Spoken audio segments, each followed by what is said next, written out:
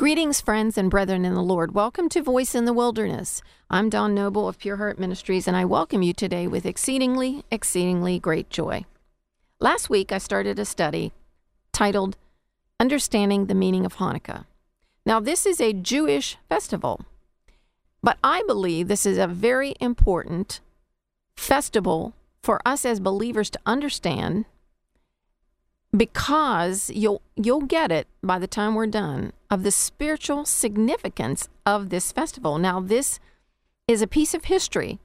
It's not talked about. It's certainly not taught in the church. We don't talk about Hanukkah in the church. We don't teach about this historical time in the time of the Jews, but I believe this is important for us, and you'll see why as we go through. Now, last week I was just sharing what King Antiochus of Syria was doing when he got to Jerusalem. He put a statue of Zeus in God's holy place with his face on it.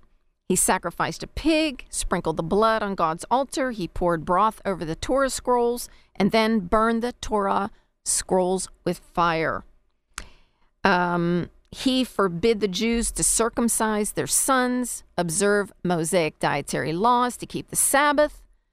I mean, he just took this to a whole new level. He made them, required them to daily sacrifice pigs on Greek altars and to eat the sacrificed flesh. What an abomination for these poor people. So we're going to continue to talk about this historical part, and we're going to start with the part about Mattathias. And I do want to say that, the Greeks, not the Greeks, but the Hellenized Jews, they couldn't understand. The ones who were Hellenized, that wanted the Greek culture, they couldn't understand why the faithful worshipers, why they were willing to undergo horrible death and torture when, they could have acquiesced to a new culture and a religion, and hey, they would have gotten wonderful rewards. So it just makes you understand that, some things just don't change. It's, you think about today and it just rings true. Now, a resistance begins to arise from the Jewish people. And at this time, the same time, there was a priest named Mattathias, a well-respected citizen of Jerusalem with 5 sons. When the Greek officers came to his hometown of Modian, a village about 17 miles northwest of Jerusalem, they wanted Mattathias to set a good example for the townspeople. The officer commanded him to slaughter a pig on the altar before the town. He refused, but immediately a fellow Jew stepped forward and obediently slaughtered the pig. Zealous anger rose up in Mattathias, who ran forward, killed the officer with his own sword, and then killed the traitorous Jew. He tore down the pagan altar, and then he and his sons fled to the Judean desert, taking none of their possessions with them. Many others followed them and fled the persecution with their wives and children, and they dwelt in caves and dens like hunted animals. This was a terrible time of hardship and hiding, and it's also mentioned in the 11th chapter of Hebrews, where it says, they went about in sheepskins and goatskins, destitute, persecuted, and mistreated. The world was not worthy of them. They wandered in deserts and mountains and in caves and holes in the ground, and that's found in Hebrews 11, verse 37b through 38. On one occasion, the soldiers tracked the fugitives to a cave where 1,000 of them were hiding. It was the Sabbath day, and the Jews chose not to fight on that day. The soldiers lit a fire in the cave, and the unresisting Jews all perished in the smoke and flames. From this terrible incident, Mattathias persuaded them that it was better to fight for their lives on the Sabbath than to let the soldiers always choose the easiest way to kill them all, when they would never resist. From then on, His ragtag army was willing to fight and to die even on the Sabbath, rather than to be slaughtered like helpless sheep. About a year later, Mattathias died of illness, and his son Judah continued to lead the resistance against the Syrian army. So you see here, now we've got a group of people who are these are Jews, these are godly Jews who are going to resist Antiochus, okay? And the father, Mattathias, has died, and his son Judah is going to continue to lead this resistance against King Antiochus of Syria and the Syrian army. His nickname was Maccabee, which means hammer. And that's why these folks ended up being called the Maccabees. Now, despite being greatly outnumbered, Judah and his men, listen to this, largely through prayer and fasting, managed to gain many astonishing victories over larger and larger forces of foreign soldiers. Now, their little ragtag group didn't get larger and larger, but the Syrian forces got larger and larger, but they beat them, they whooped them through prayer and fasting. Much is written about these battles and strategies in the comprehensive writings of the historian Josephus, and also in the respected histories in the first book of Maccabees. However, we're just going to summarize some of these points as we move into the Feast of Hanukkah. Now, Judah Maccabee was an incredibly brave and inspiring leader to his tiny army of exhausted and hungry soldiers who lived as fugitives in poverty for several years. As the Syrian forces would regroup each time with an even larger army against the Jews, Judah would stir up their hearts with courage to die for the Lord's covenants. As William Wallace, Braveheart, was to Scotland, so Judah Maccabee was to trampled Israel. Due to this uncommon determination, victory after unlikely victory was granted by the Lord to these godly men. After a particularly large defeat of Antiochus's soldiers, Judah gathered the multitude to go up to Jerusalem to offer sacrifices to the one true God. So this is it. They defeated Antiochus and his army, and now that was the last defeat there. They go to Jerusalem. They're going to offer sacrifices, but remember, Jerusalem has been destroyed. Now, when they arrived, they saw the degree of desecration, of course, in the temple, and the destruction, and they tore their clothes and mourned aloud at the condition of God's house.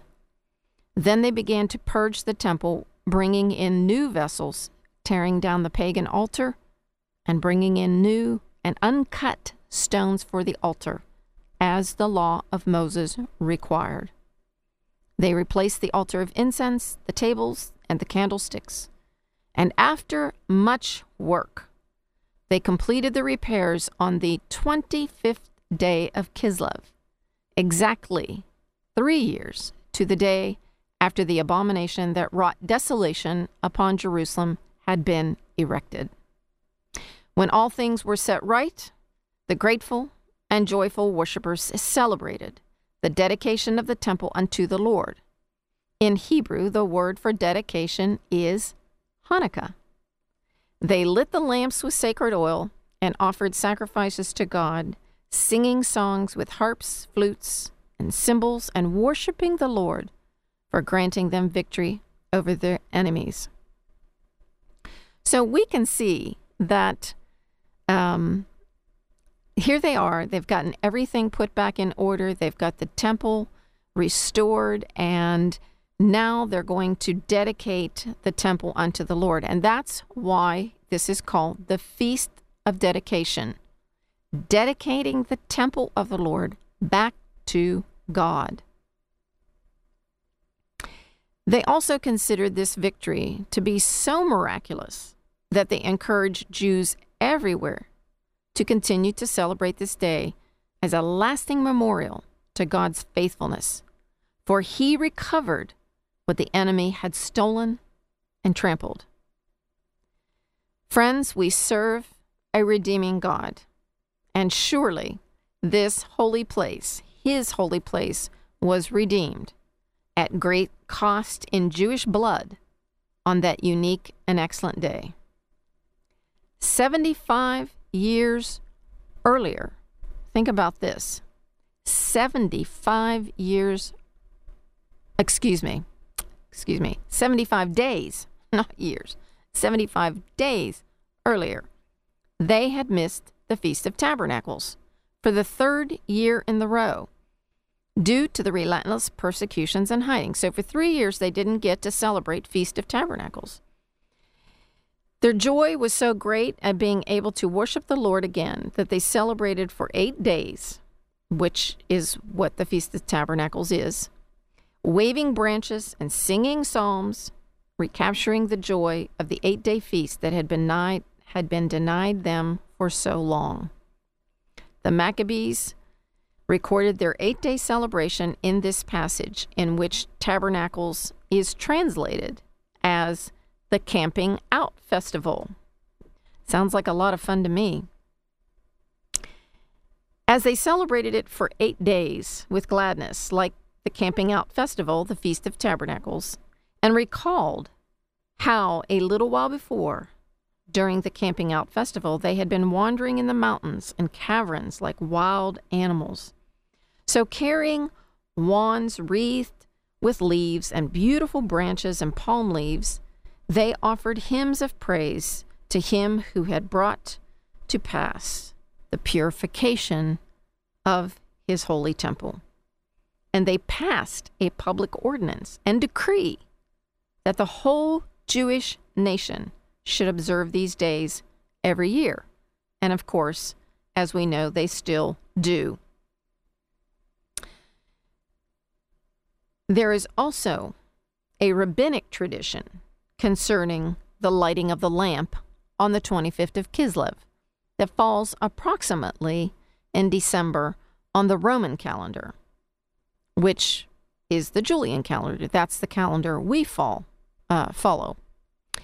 According to tradition, the Jews found only one small flask of consecrated olive oil among the ruins of the temple, only enough to burn for 1 day. However, when they lit the golden menorah, the oil miraculously burned for 8 days.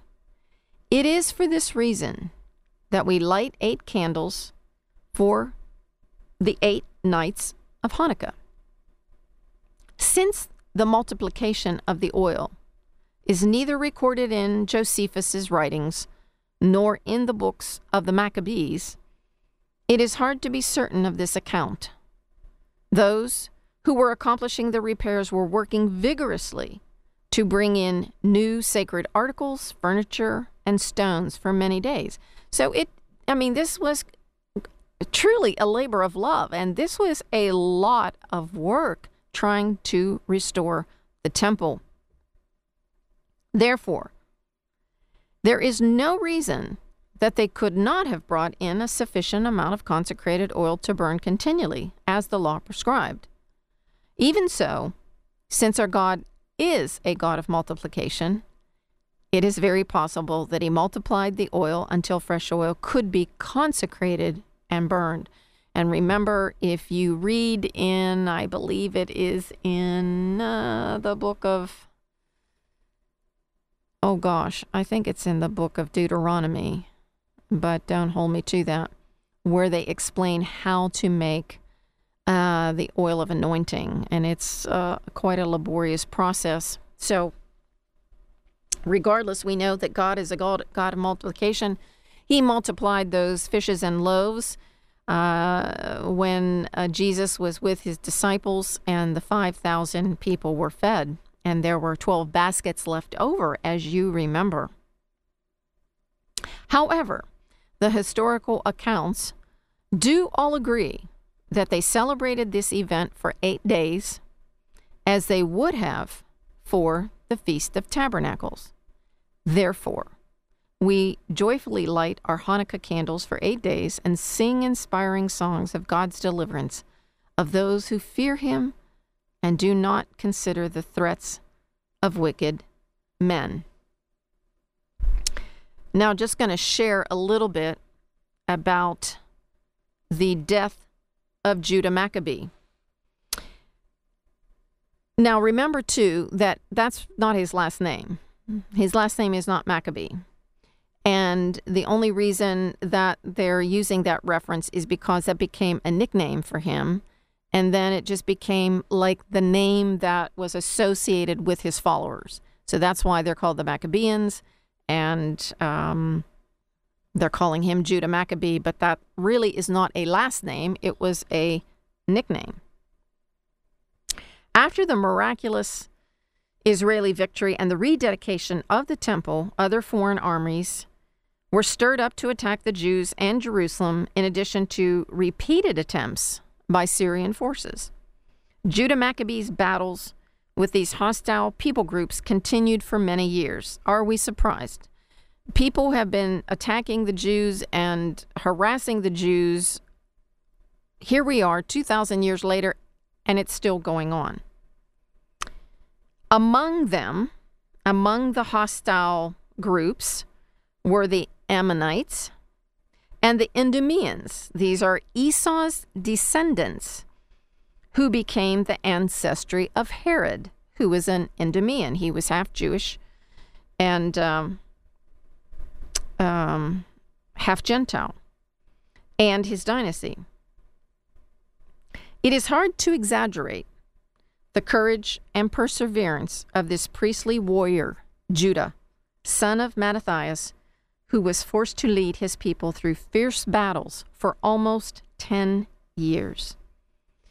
When this remarkable hero finally fell in battle with a Syrian general, even his death was a feat of great courage and nobility, such as has rarely been seen in the pages of history. So, this man with such character, who had given the victory of the Jews over the Syrians, was killed in a battle. And this history, just to remind you, all this took place during the 400 years between the Old and the New Testament. So that's probably why it's not widely known by most Christians. Now, modern and ancient biblical historians, including Flavius Josephus, often cite the detailed histories recorded in the books of the Maccabees, which are found in the Apocrypha. Now, the books of the Apocrypha were included in the Septuagint, which is the Greek translation of the Old Testament, most often used by New Testament writers. They were also included in the authorized King James Version of the Bible until 1827, when the Protestant British and American Bible Societies removed the Apocrypha from the books of Scripture. Even so, scholars agree that Maccabees is a reliable historical record. Without these documents, we would not have the story of Hanukkah, and we would lose a significant source of intertestamental history, right? We would not know a lot about this because there was nothing going on in those 400 dark ages. Josephus was a first-century Jewish diplomat, general, and a historian, and he is considered the most cited writer in the world of biblical scholars. Without his comprehensive writings, the biblical reference books in seminary libraries and universities, as well as our own Bible's text notes and commentaries, would be much reduced in quality and quantity. Throughout Antiochus's infamous reign, there were at least 3 times when he set out to destroy the Jewish people and Jerusalem in particular. He saw the results of 2 of these invasions in what I shared previously. The 3rd attempt brought the wrath of God upon him, and he died in great agony as he had tormented so many victims during his life. During the wars of Judah Maccabee, King Antiochus was traveling through Persia and learned of a wealthy city where the temple of Diana contained great valuables to be plundered. He attacked, but was driven back as far as Babylon by the fierce pursuit of the city's defenders, losing many of his troops. Of course, he was angry and humiliated. At the same time, Antiochus was told of yet another battle that Judah Maccabees' forces had won in Judea, and he was enraged. Once more, he vowed to punish the Jews with great slaughter. But as he was charging back to Jerusalem, now, let me just make sure you understand, the temple has already been rededicated. Everything is back in order in Jerusalem. And this crazy Syrian king, this very vicious, vile human, decides he's going to go back to Jerusalem again and slaughter the Jews again. Now, for the second time. But as he was charging back to Jerusalem, he was suddenly struck with worms in his intestines, which caused a lengthy and exceedingly painful deterioration of his health. Now, if you remember, about 150 years later, and you can read this in Acts 12, verses 21 through 23, King Herod was also struck down with intestinal worms after a proud and say that word one more time, blasphemous stance toward the Lord. As his suffering grew more intense, Antiochus began to belatedly humble himself and acknowledge that God was punishing him for his affliction of the Jews. He hastily converted to Judaism and wrote an amicable letter to the Jews in Jerusalem, as if they were the oldest of friends. Obviously, he was desperate for healing, but it was too late for the arrogant butcher who had devised unspeakable tortures for the faithful Jews. Finally, his body was destroyed by such a foul and hideous disease that even his own soldiers could not get near him. Thus did God put an end to the lawless one who dared to defile God's holy place with idolatry and innocent blood. Now we see in the Gospel of John 10:22 that Yeshua, Jesus, was in Jerusalem. He was there for the Feast of Hanukkah. And in the scriptures, it says the Feast of Dedication. So he was there for the celebration of Hanukkah, Jesus himself. Although we see many references to Jewish feasts throughout the New Testament, this passage is the only one where the Feast of Hanukkah is specified. The victories by Judah and his Maccabean followers had occurred only 150 years before Yeshua's birth. One of the things on the minds of the religious leaders at this season, at this time of the Feast of Dedication, would be the miracles that God did for the faithful Jews who stood firm in the face of terrible persecution. It's interesting that on this occasion, the Lord spoke of his miracles, stating that the miracles he did in his Father's name validated his claim to be one with the Father. And you can read that in John, the Gospel of John, chapter 10, 25, 30, 38. Another issue that was on their minds was martyrdom and the resurrection of the dead. Their recent ancestors in this very city had submitted to painful deaths while trusting that eternal life awaited those who remained faithful. At this feast, the Lord declared to them that he gives eternal life to those who listen to his voice, and that no one can pluck them out of his hand. In saying this, the Lord was likely recalling his ancestors' determination to endure the destruction of their bodies while bravely declaring their resurrection to their tormentors, as I read to you about the son of one of the godly priests who made that declaration. Soon the Lord would endure martyrdom for the joy set before him, a martyrdom more costly and terrible than that of his earthly fathers. Finally, the Jewish leadership was aware of the corruption of the priesthood that had occurred during and after that period, as well as the political and religious prostitution of their leaders with Greek rulers. Now, the Jewish nation was under Roman rule, and it would be tempting to cut deals with the Roman authorities to obtain favorable positions or to avoid persecution. Herod was a Roman client, a ruler who had no integrity or a living faith in God. The Sadducees were of the priestly lineage and controlled temple politics. Some were motivated by a desire for power than for faith, for power than for repentance and humility. Hanukkah may have been something of an embarrassment to the Sadducees, in particular, even to the Pharisees who worked with them. Both these groups were already plotting to kill Yeshua Jesus, although he had committed no sin. Hanukkah may have reminded them of the shameful behavior of their priestly fathers who sold out their brothers and sisters to martyrdom. And so that brings us to today. And today, Hanukkah somewhat parallels the holiday of Christmas. Both those holidays occur in December.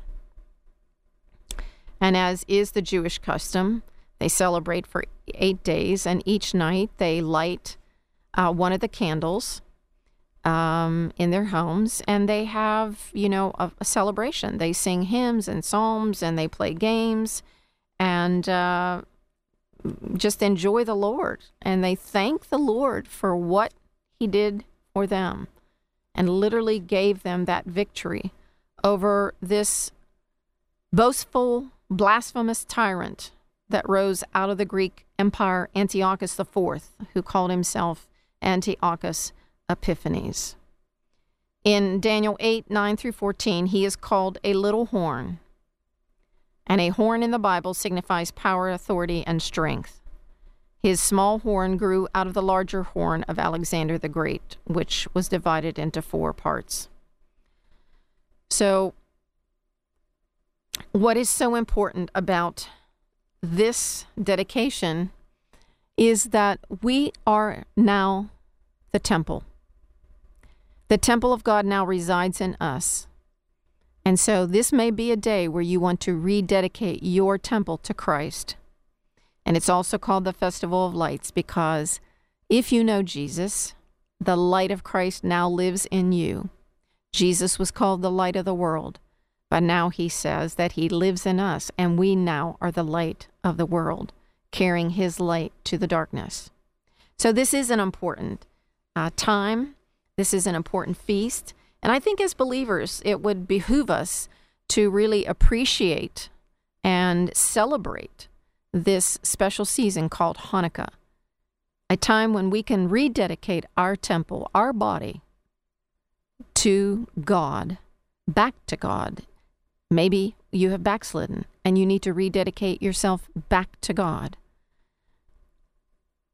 And if so, I would really encourage you to do that.